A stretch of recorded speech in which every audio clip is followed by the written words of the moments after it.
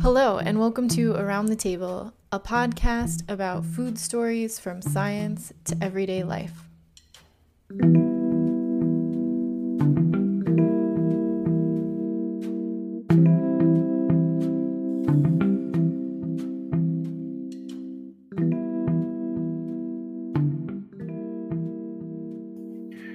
Marion Nestle is the Paulette Goddard Professor of Nutrition, Food Studies and Public Health Emerita at New York University, and she's the author of several books about food politics. She blogs at www.foodpolitics.com and tweets at Marion Nestle.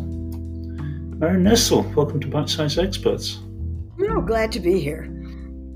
Marion, you've got two recent books, Unsavory Truth, How Food Companies Skew the Science of What We Eat, which was published in 2018, and the other, Let's Ask Marion, What You Need to Know About the Politics of Food, Nutrition and Health, written with Kelly Truman, which was published in 2020. So if we can start by talking about Unsavory Truth, the title is fairly self-explanatory, How Food Companies Skew the Science of What We Eat. How do they do this? Oh, they do that by funding their own research. And what a coincidence. Research that's funded by food companies comes out with results that favor the sponsor's interest. This has been shown over and over again for research on chemicals, tobacco, pharmaceutical drugs. My book does the same. It's a copycat book. It does the same thing for food companies, something that just hadn't been done before. I've been following nutrition research for a long time. And early in 2015, I got so upset about seeing these research studies where I could tell by looking at the title that somebody must have paid for them, because I couldn't imagine why anybody would do research like that otherwise. And I'll give you an example.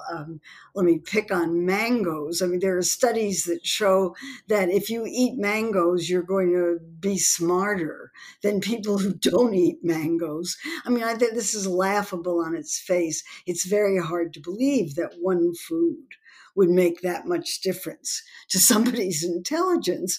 It's much easier to understand that people who have money and sometimes have more education would be more likely to eat mangoes if they don't live in a country that grows mangoes. So I started seeing these and I got so annoyed by them that I started posting them on my website, foodpolitics.com. Every time I had 5 of them, I would post 5 studies sponsored by one food company or another, all of them with results favorable to the sponsor.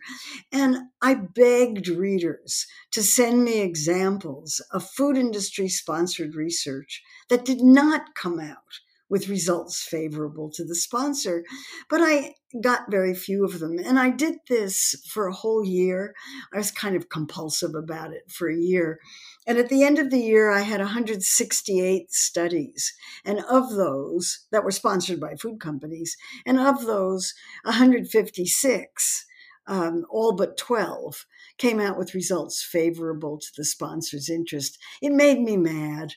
And so I started collecting much more information about this and put together Unsavory Truth, which is a book about how food companies influence research scientists, members of nutrition societies, members of advisory committees, that sort of thing. I mean, we've just seen in the United States dietary guidelines in which the agencies that are responsible for the guidelines had a scientific advisory committee that made recommendations, but they didn't pay any attention to the recommendations. They thought they were too severe, and so came up with less stringent regulations or recommendations. And the only, we don't know how that happened, but the assumption is that food companies must have been involved, because those recommendations involved alcohol and sugar. And the sugar industry and the alcohol industry are very interested in making sure that dietary recommendations don't suggest eating less of their products. Can you give some brief highlights from the book Unsavory Truth? Well, the book is about how food companies influence nutrition societies. For example, I'm a member of the American Society for Nutrition, which is an organization of doctoral level physicians and scientists who work on food and nutrition issues. And the organization is sponsored. It takes money from food companies. It claims that that money doesn't influence what happens, but in fact, the society's position statements almost invariably favor food industry interests. The researchers and scientists who are editors and members of the editorial committee of the journals that the society publishes have consulting arrangements with food companies. And the result is that you just don't have an independent entity looking at these kinds of issues. And food issues are very fraught and very subject to politics, because if you tell somebody not to eat something, the company that makes that food is going to lose money, and they don't like it. What's the take-home message from the book? Well, I think the take-home message is that we need a much more independent nutrition enterprise that is going to be looking at these things. The public in the United States, at least, does not trust nutrition scientists. They distrust they just say that nutrition scientists change their minds about advice all the time, and they don't know who to trust. And therefore, why bother to follow a healthy diet when nobody knows what a healthy diet is? And that, of course, is just not true. We know what a healthy diet is. A healthy diet is so simple to explain that the journalist Michael Pollan can do it in 7 words. Eat food, not too much, mostly plants. And that's really all there is to it. But if you follow a diet like that, you're not eating food products which are the most profitable foods on the market. And companies are hurt by it. So they do everything they can to confuse the science, to follow the tobacco industry's playbook. First, you confuse the science, then you buy your own scientists, and then you make sure that the government doesn't do anything that might result in reduced sales of your products. You're always watching out for the bottom line on what you're producing. Turning now to Let's Ask Marion. This is a question and answer book with you in exchange with environmental advocate Kerry Truman. How did the idea for the book come about? Well, this was one of those books that was suggested by the publisher. I call this my version of Mao's Little Red Book, because it's a tiny little red book. It's in very small format. It's very short. The essays in it are very short.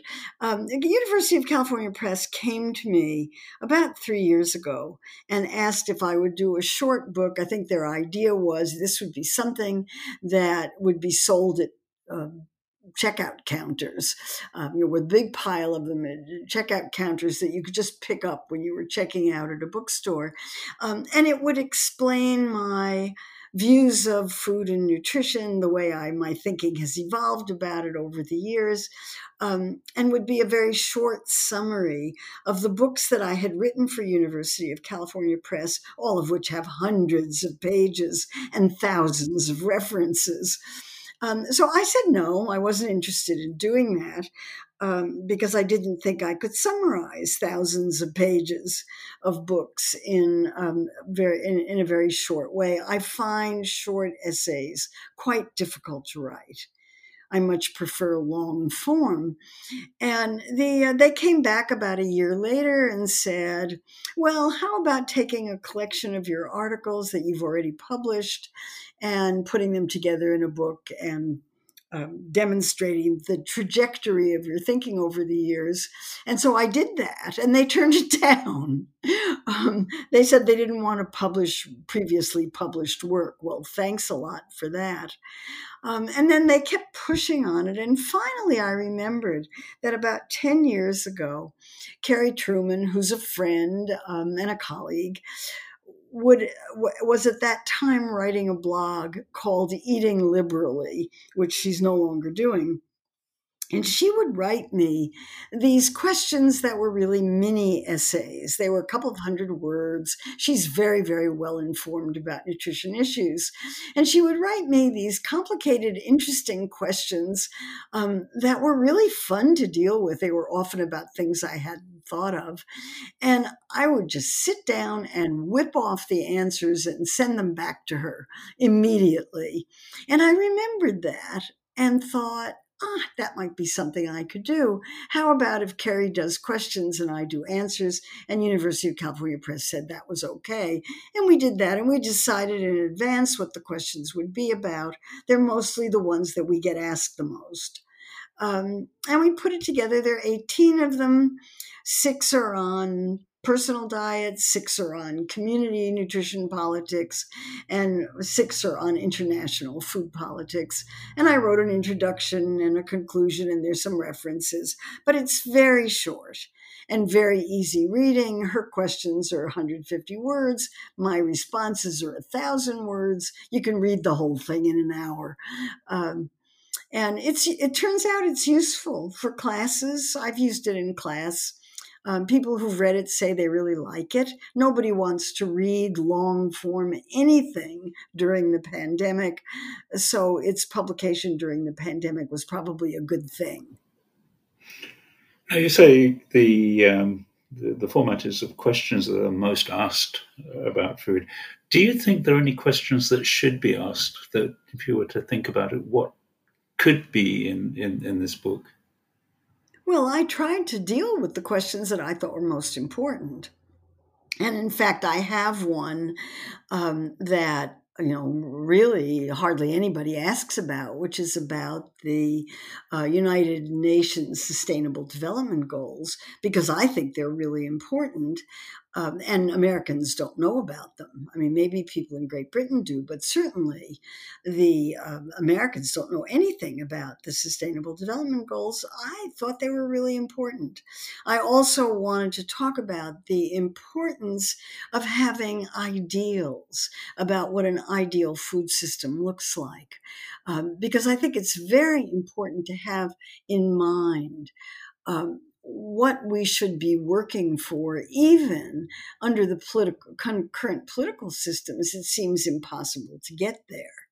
And certainly during the Trump administration, it was extremely difficult to think that any changes would take place that would benefit the public at large. We have a new administration coming. We hope that things will be a little easier from now on. But we don't know what's going to happen. And I'm very interested in promoting advocacy for healthier and more sustainable food systems. It's what I teach. It's what I want to talk about with the students that I'm dealing with. And it's what I want to write about. And that's what I did in this book. It's certainly very important and very timely to be thinking about this. Have you engaged with environmental issues more broadly in your work, and how important is it for you right now? Well, it's interesting that you ask that, because I started out decades ago being very interested in food, but the only options for studying it at the time that I went to university were agriculture and dietetics, and agriculture made no sense to me. I grew up in cities. I didn't know anything about agriculture.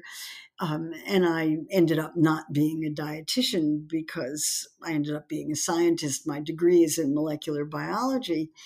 But over the years, I came to realize more and more that if you want to understand why people eat the way they do, you have to understand the agricultural production system.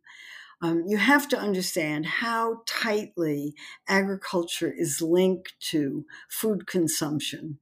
And that if you're going to change food consumption patterns, which we need to do because people are eating too much and too much of the wrong kinds of foods now, uh, you need to link agricultural policy to health policy in a way that's not thought of at all in the United States, and really needs to change. And that's a new kind of thinking. I didn't catch on to this until about 10 or 20 years ago. I sort of knew that it was important to understand, because in the first course that I ever taught about nutrition, which was in the mid 1970s, I remember giving students a set of very detailed and complicated articles on the politics of sugar. That had been written in, of all places, the New York Review of Books in the mid 1970s. And those articles talked about how if you want to understand why sugar is put into everything, and the sugar industry is as powerful politically as it is, you need to understand how the agricultural system works, who owns it, how it's become vertically integrated, how small agriculture became big agriculture, the kinds of things that most city dwellers just don't know anything about because they're not in the Midwest looking at enormous factory farms, which is what we have in the Midwest now. So I think for much of, if you want to understand, certainly if you want to understand American politics, you have to understand how the agricultural system works, because it's the agricultural states that most support President Trump. That's where his base is. And they're supporting Trump because of what has happened to rural America. It's been depleted of people, of schools, of hospitals, of educational systems, of populations, because everything's done with machines and immigrants. And the immigrants aren't allowed to stay there. Or if they are there, the people who have grown up in those places forever don't like them very much. That's the basis of the American political division right now. And it certainly explains a lot of the food system problems that we have in the United States, many of which were revealed by the coronavirus pandemic in a way that I've never seen before. I've been talking about problems in the rural Midwest for a long time, but now everybody understands what's happening to meatpacking workers, because meatpacking plants became epicenters of coronavirus transmission. There have been nearly 80,000 known cases of coronavirus among meatpacking workers and farm workers and workers in the meat industry, in a situation in which the meat industry went to the president and said, you have to keep these plants open. If you don't keep these plants open, people won't have any meat, and they won't survive without meat. And the president did that and invoked the Defense Production Act in order to force the workers to keep working and keep the plants open. And the workers complained that they weren't given any protective equipment. They were forced to work when ill, and were treated, and they didn't have any sick leave, and many of them aren't unionized. It was really an awful situation. Absolutely clear on the front pages of the newspapers, talked about on television programs. Everybody in America who's watching these things knows what a problem the meatpacking plants are. That's new. And if the coronavirus pandemic did anything good, it was to demonstrate to people what the flaws are in the food system. The other one, of course, was people were out of work. When restaurants closed and institutions closed, millions of people were put out of work. They didn't have any money for food. So they started lining up at food banks and private food distribution centers in ways that we haven't seen since the Great Depression of the 1930s. That too was on the front pages of newspapers. So, I'm hoping that these revelations will lead to policy change because we certainly need it. But those of us who have been advocating for policy change hope that this will translate into something useful. The conclusion of Let's Ask Marion is to take action. How do you see that could happen? Well, I think there was a very interesting report in The Lancet early in 2019 that talked about the need to promote a diet that prevents people from being hungry, that prevents chronic diseases, obesity, and the diseases for which it's a risk factor, and also prevents climate change. And as it happens, the same diet does all three of those. And that's a diet which in westernized, industrialized countries contains much less meat and many more vegetables than people are commonly used to eating. So less meat, more vegetables. And we know what that dietary pattern looks like. And the question is, how do you go about getting a dietary pattern like that? Well, the big problem with a dietary pattern like that is it's not profitable to the companies that make food products. And so that report, referred to as the Global Syndemic Report, unfortunately, that's a title that's just not very clear. That report talked about what the barriers are in society to getting people to eat less meat and more vegetables. And those barriers are very weak government that's been captured by corporations. So the government doesn't act in interest of the people, it acts in interests of the corporations. So that's one element. The other is weak civil society, which in the United States has been weakened over the years through policies that, that weakened unions particularly. And that drove people apart, and we see the results of that now. So we have weak civil society for organizing around food issues. And then the third barrier was a very strong food industry, which is enormously opposed to any kind of public health measures that would improve diets and get people eating more vegetables, less meat, and fewer food products, particularly what are now called ultra-processed food products. So if you want to do something to have a better food system, you've got to do something about all three of those. Well, fixing government is a little bit difficult. I wouldn't even know where to start on that, at least in the United States, where the government is so far gone, and I don't know whether we'll get the kind of improvements that I think we need. You can't, civil society is a great place to start organizing, and I want our students at New York University, where I work, to learn how to be effective advocates for food systems that are healthier for people and the planet. The other thing we could do would be to regulate the food industry.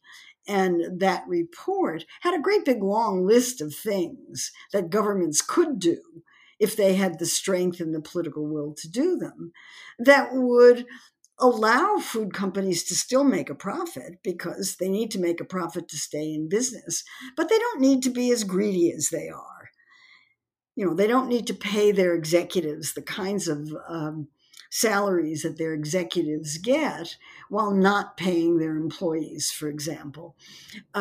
They could restrict the ability of food companies to market to children, as one example. In our country, any kind of marketing expense is a business expense that gets deducted from taxes, so that in a sense, the population is supporting the ability of food companies to market junk foods to kids. Once you think about it that way, you think, well, we could stop that. Keep food companies out of public policy decisions. No, they don't need to be at the table when public health policy is being made. So these kinds of things are things that are worth working toward.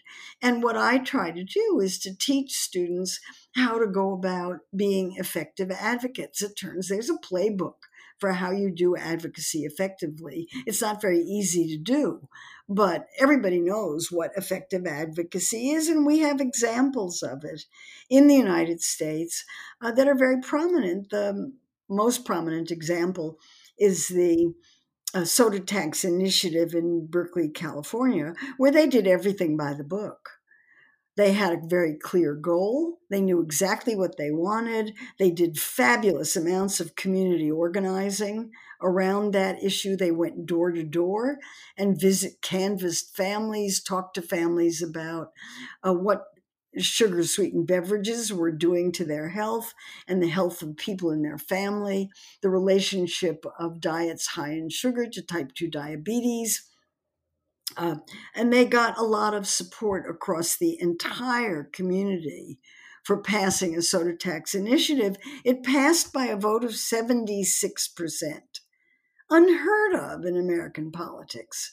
Anything that was so extreme. 76% of the voters from all communities in Berkeley voted for the soda tax. The other thing they did was to promise that the revenues from the soda tax would be used for community purposes, and they have stuck to that promise. So it's a very popular initiative there. Well, that's an example of how it can be done. And other places are doing things like that too. Well, Marion Nestle, let's hope many people read Let's Ask Marion. Many practical suggestions. Hope many people read Unsavory Truth. Marion Nestle, thank you so much for taking part. My pleasure.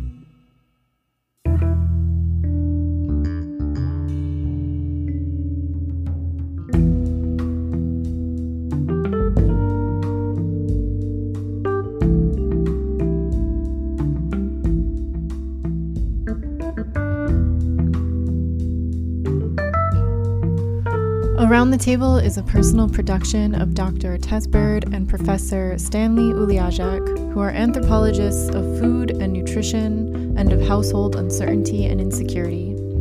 The opinions and ideas expressed are solely those of the contributors and podcasters and do not reflect the opinions of any university body.